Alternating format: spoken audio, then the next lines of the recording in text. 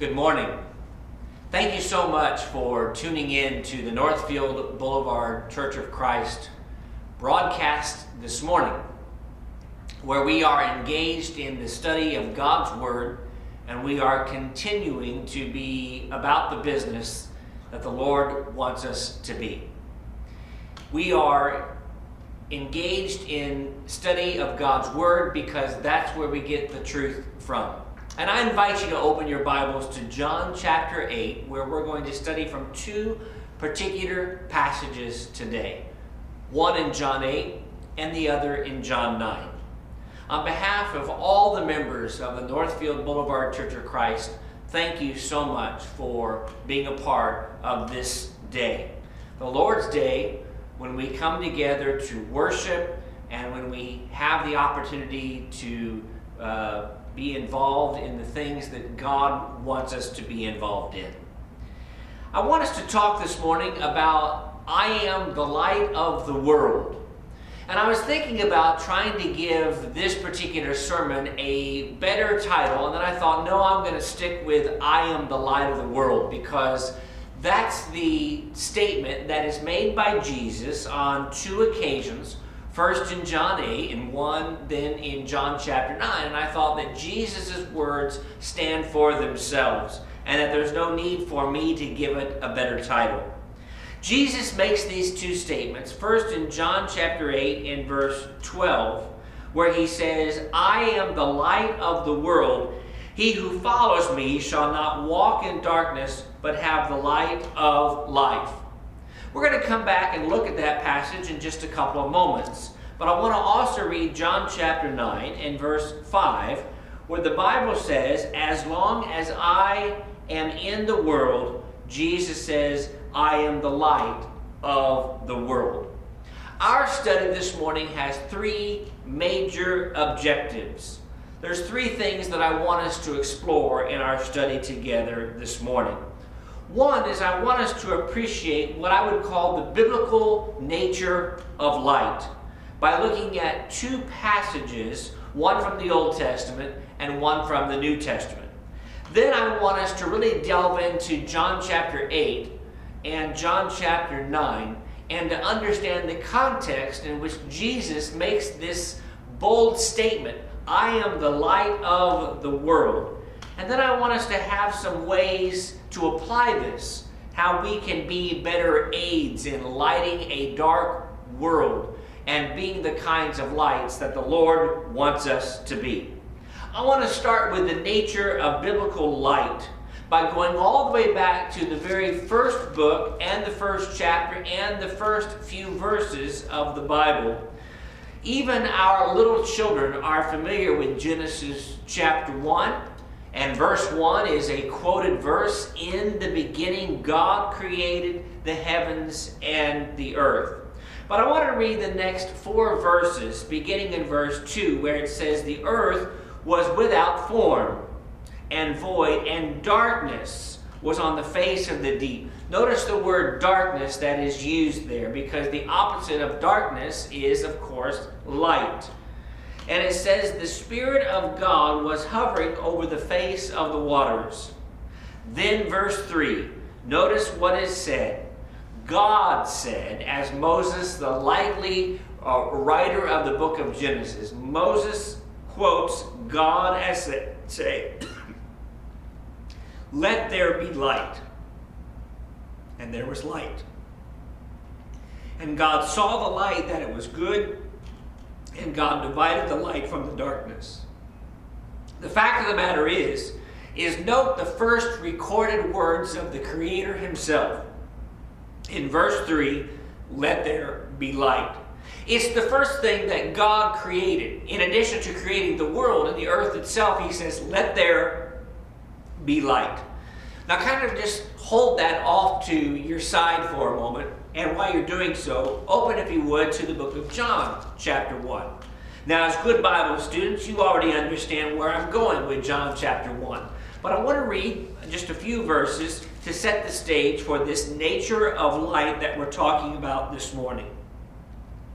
In the beginning was the Word, and the Word was with God, and the Word was God. He was in the beginning with God. All things were made through him, and without him nothing was made that was made. In him was life, and the life was the light of men, and the light shines in the darkness, and the darkness did not comprehend it. Again, there's this discussion between light and darkness at the beginning. John then records in verse 6 that there was a man sent from God whose name was John, referring to the cousin of Jesus, John the Baptizer. This man came for a witness to bear witness of the light, that all through him might believe. He was not that light, but was sent to bear witness of that light.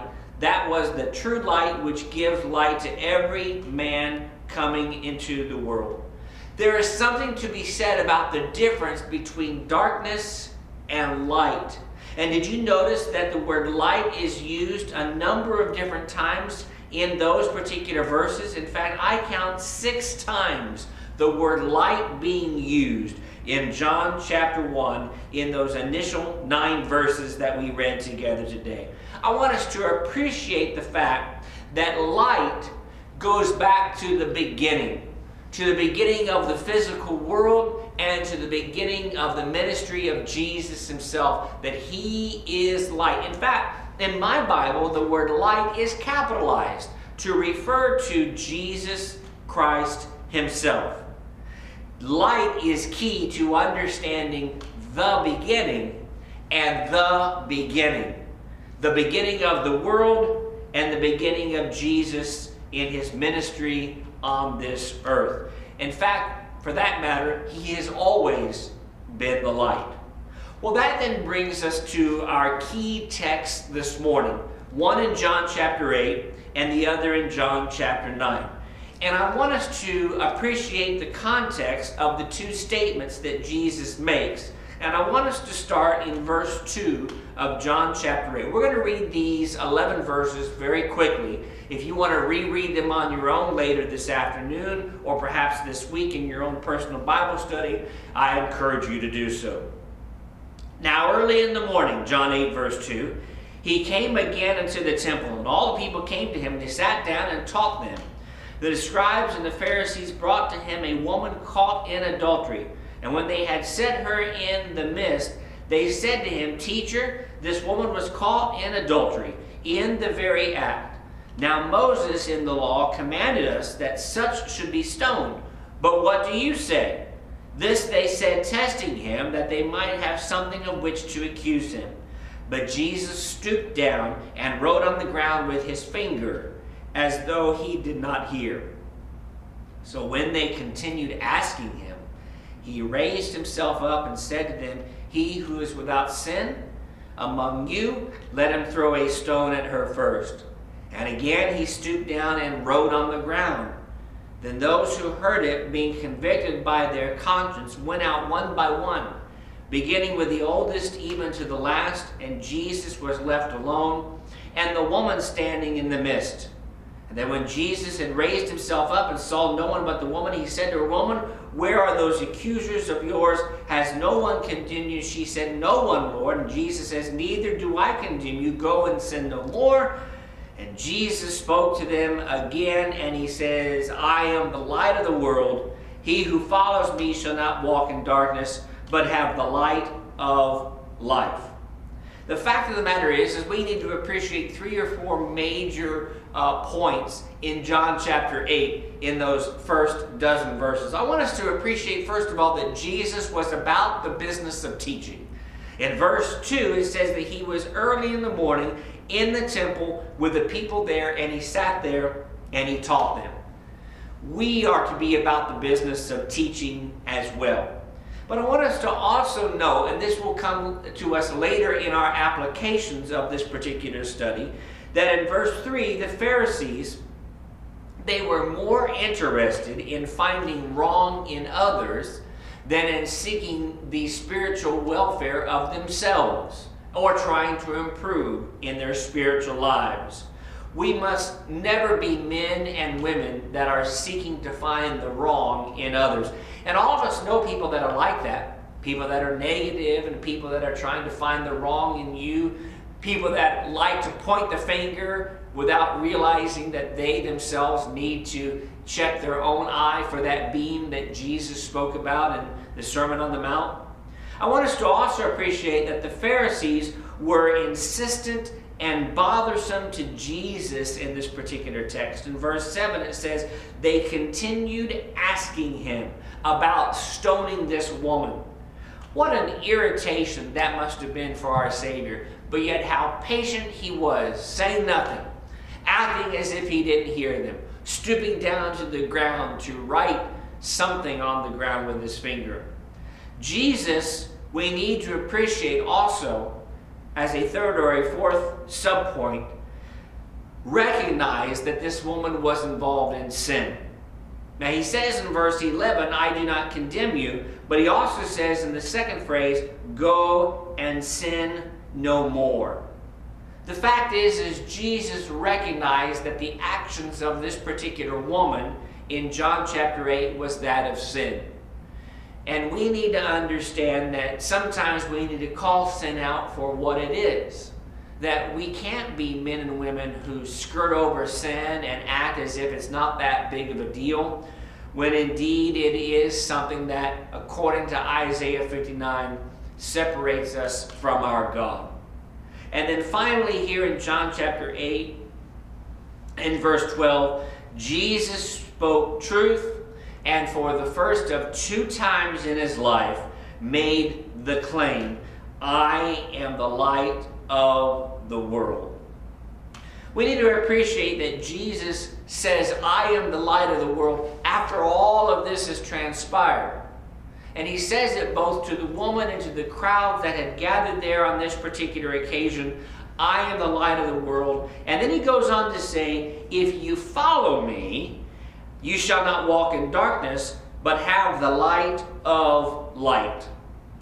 Well, let's go over to John chapter 9 and look at a series of a dozen verses there. So just kind of keep in mind the things that happened in John chapter 8 and the sin of that woman and how Jesus forgave her and told her to go and sin no more, and then said, I am the light of the world.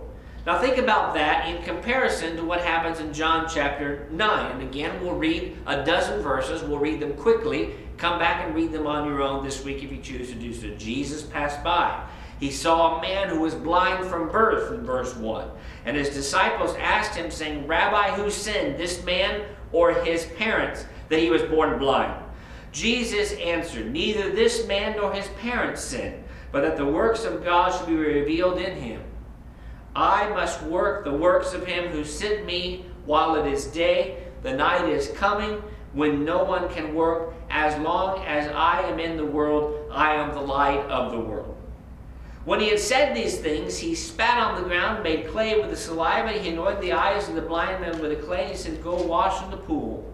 So he went and washed and came back saying, therefore the neighbors and those who previously had seen that he was blind said, is not this the one who sat and begged?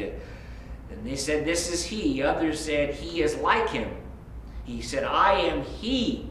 Therefore they said to him, how were your eyes opened? He said, a man called Jesus made clay and anointed my eyes and said, go to the pool of Siloam and wash. So I went and washed and I received sight. They said, where is he?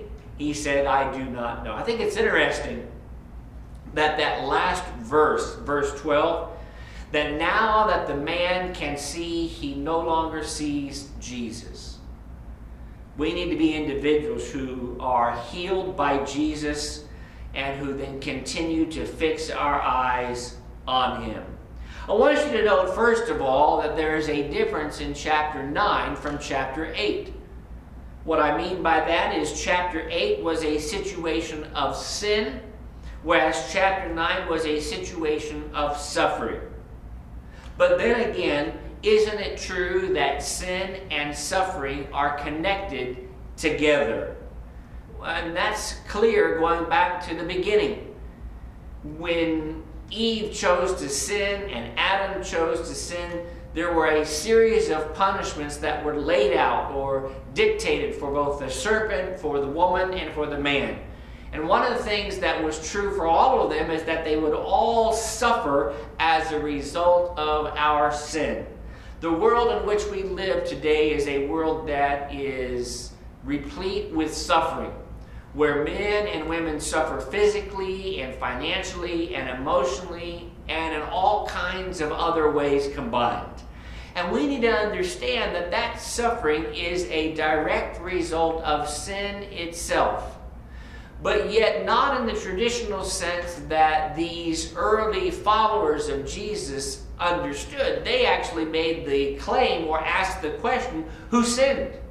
They would have all been familiar with the notion of sin and consequence, going back to the subject of Job generations earlier, who his own friends said, what have you done wrong, Job, that all these bad things have happened to you? How many people, I wonder, had passed by this blind man without giving him a second thought? But Jesus comes in chapter 9 and verse 1, and it says, as the Savior passed by, he saw the man, and then, as we read in the subsequent 5 or 6 verses, healed the man. Sometimes, if we're not careful, we will pass by the very people that we are to be helping. I'm not talking about helping physically, though sometimes that's necessary to do. I'm talking about helping spiritually, always looking out for the welfare of others.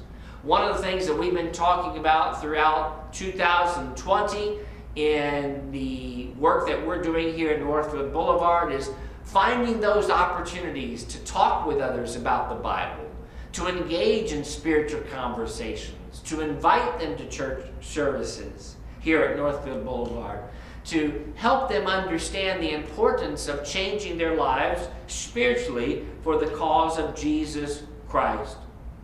The fact is the miracle that Jesus was to perform was for the purpose of revealing the works of God. Then, and only then, did Jesus utter the words, I am the light of the world. To the man who Jesus was healing, the idea of light would have been a foreign concept. Oh, sure, he may have known the difference between light and darkness, but the idea of being able to experience the difference with one's own eyes was something that is completely foreign to him. For he had been blind, the text says, from the day that he was born. I want us to think about one more thing before we move to our applications. And that is, I want us to remember that this man was required to go and to wash in order to be healed. What if Jesus would have put that mud on his eyes and the man said, I'm not going to go wash, I'm not going to go and do anything? Or what would have happened if the man would have said, well, I'd rather go wash in another pool that was closer to me or that was cleaner with water? What if he would have gone to a different body of water? What would have happened? Well, we all know the answer to that question. The fact is indeed he would have remained blind as he had been from birth. But that's not something that the man did. He obeyed Jesus and was healed. One of the key things that we need to appreciate is that we live in a religious world that teaches that there's nothing that we actually have to do in order to please our God. That is the furthest thing from the truth, because we actually have to be about the business of going and doing and being and changing and living for Jesus Christ, because that's necessary in order to be pleasing to our God. Well, that brings me then to some applications that I want us to make. But before we get to the heart of those applications, I want us to look at two key passages, because Jesus came to be the light. After all, he says, I am the light of the world on these two occasions. But he also came to ask each of us, in accordance with that light, to be lights to others. I want to look at two passages before we close this morning. The first is in the book of Matthew, chapter 5. The second is in the book of Philippians, chapter 2. I want to look at Matthew chapter 5, and I want to read just 3 or 4 verses here that you are likely familiar with. It's the Sermon on the Mountaintop, and Jesus has just concluded the Beatitudes. And he says in verse 13, he says, "You are the salt of the earth. But if the salt loses its flavor, how shall it be seasoned? It is then good for nothing but to be thrown out and trampled underfoot by men." And then verse 14, notice the key word of our study this morning. "You are the light of the world, a city that is set on a hill that cannot be hidden. Nor do they light a lamp and put it under a basket, but on a lampstand, so that it gives light to all who are in the house." And then the admonition, verse 16. "Let your light so shine before men that they may see your good works and glorify your Father in heaven." Jesus says that we are to be about the business of being lights. Because after all, are we not to look like the Savior? Isn't it our goal that the more that we live and the more mature that we grow in service to our God, the more we are to look like our Father and the more we are to look like the Savior, and to act like Him, and to be like Him, and to react like Him, and to sacrifice like Him. And that means that we have to be the light, because that's what we do in glorifying our God. Well, the second passage that I want us to consider is in Philippians chapter 2. It's a passage that we may not be as familiar with, but I want to read verse 14 and verse 15. Verse 14 is talking about the example that we set, the idea that we are to be different from the world in that we don't complain and murmur and dispute. In fact, he says, "Do all things without complaining and disputing." And the reason for this, verse 15, is this: "That you may become blameless and harmless children of God, without fault in the midst of a crooked and perverse generation, so that among whom you shine as lights in the world." If I were to take these two passages and kind of delineate the major points or takeaways of Matthew chapter 5, Philippians chapter 2, two passages that teach us about the importance of being light in the way that Jesus is the light, it tells me that, number one, our good works must glorify God, not us. It's very easy for us, if we're not cautious, to take the compliments of others who are telling us about our integrity, speaking to us about our honesty, who are complimenting us for our good attitudes, and to say, "Well, thank you so much. I appreciate that. Thank you for complimenting me." Rather, what we should do is say, "You know what? That's what it means to serve God. That's what it means to be a Christian. That's what it means to be a faithful follower of God's Word." Any of those responses would be better than saying, "Well, thank you so much." Because we want to reflect on God Himself. So our good works must glorify God, not us. Secondly, I want us to appreciate that our attitude matters most of all.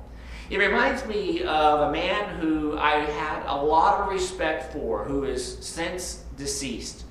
And I remember one time in a short Wednesday invitation talk, he got up in front of the entire congregation along with a series of young men and women, and had each of them hold up the letters ATTITUDE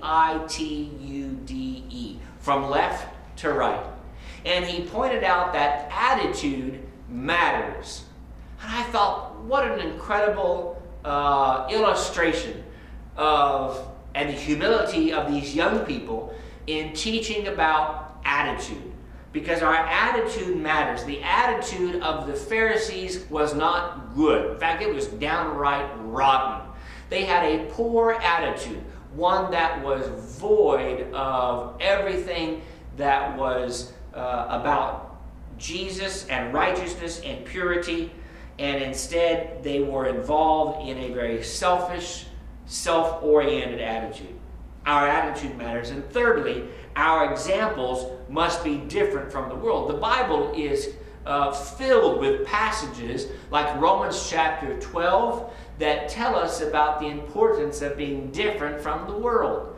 Rather than being conformed, we are to be different, transformed from the world. Romans chapter 12, verse 2. We are a peculiar people, Titus chapter 2, because we are different from the world. Our examples must be different. How can we provide light to a dark world? Because after all, we're reflecting Jesus, reflecting our Father, and we're wanting to provide light to a world. I want you to, in closing, and this week, or this month, or the remainder of this year, or the remainder of your life together, to consider 4 things that we can do to best light up the world. Number 1, while others might pass by, let's be people who take notice of those who need, and let's make sure that we act accordingly. In Galatians chapter 6, we are told that we are to not grow weary in doing good. And it also tells us that we are to do good unto all men, but especially to those of the household of faith. There is a special relationship that we have as brothers and sisters in Christ. And consequently, we need to be men and women who act accordingly. Notice I said act. I've underlined that in my notes, the idea of action. Because others passed by, but Jesus saw the blind man in John chapter 9 and said this man needed to be healed. Jesus, rather than seeing the determination to destroy the woman in John chapter 8, said, I'm here to help and to heal and to forgive. Let's be men and women who are, rather than ignoring those that need help, do what we can to provide them with the assistance that they desperately need. Secondly, never be individuals like the Pharisees who look for the worst in others or hope to find wrong in the lives of others. We've all known people that are negative in that sense, that are looking for ways to find wrong in you, to point the finger at you, and let's not be those kinds of men and women. Instead, let's be hopeful for the righteousness in others and do what we can to help others to see the righteousness of our Lord. Number 3, let's make sure we are more concerned about sin than we are suffering. Sometimes we get so caught up in people who are sick, people who are dying, and those are important things. Those are things to be prayerful about. Those are things to be concerned about. Don't get me wrong. But we lose sight of the fact that what really matters is sin. That's the problem that we are facing. That is the biggest problem in the history of humanity. It's more important than any virus. It's more important than any homelessness. It's more important than any disease. It's more important than anything you can imagine, is the idea of engaging in the fight against sin. And finally, always remember that we are to be different from the world, and we are okay with that. You and I are different because we are Christians. We are different in the way that we conduct ourselves. We're different in the way that we talk. We're different in the way that we react to difficult situations. And sometimes that will cause us to stand out from the world. That's what we want. We want to be, as we quoted just a moment or so ago, the peculiar people that the Lord wants us to be. And He wants us to stand out from the world and to be different men and women so that others will be attracted to the Lord on our behalf. The fact is Jesus is the light of the world. That was true 2,000 years ago when He made those 2 statements. It is true today. It'll be true 2,000 years from now if the world still revolves and the world still exists. The fact is Jesus is the light. He will always be the light. And we need to appreciate the fact that He is the light that takes care of the darkness of sin that is around us. And perhaps this morning you are living your life in sin. And as a Christian, you need to make some sort of correction. Then we are happy to help you, to pray for you, or to pray with you. Perhaps this morning you're not a Christian and you're watching this broadcast and you're saying, you know what, it's time for me to make some sort of a change. It's time for me to be able to mold myself, or have God mold me into being the kind of person that He wants me to be. He's the light of the world, and He can clear up all the darkness. We stand ready to assist you and ready to help you and ready to encourage you. And on behalf of all of us at Northfield Boulevard Church of Christ, we thank you so much for tuning in today.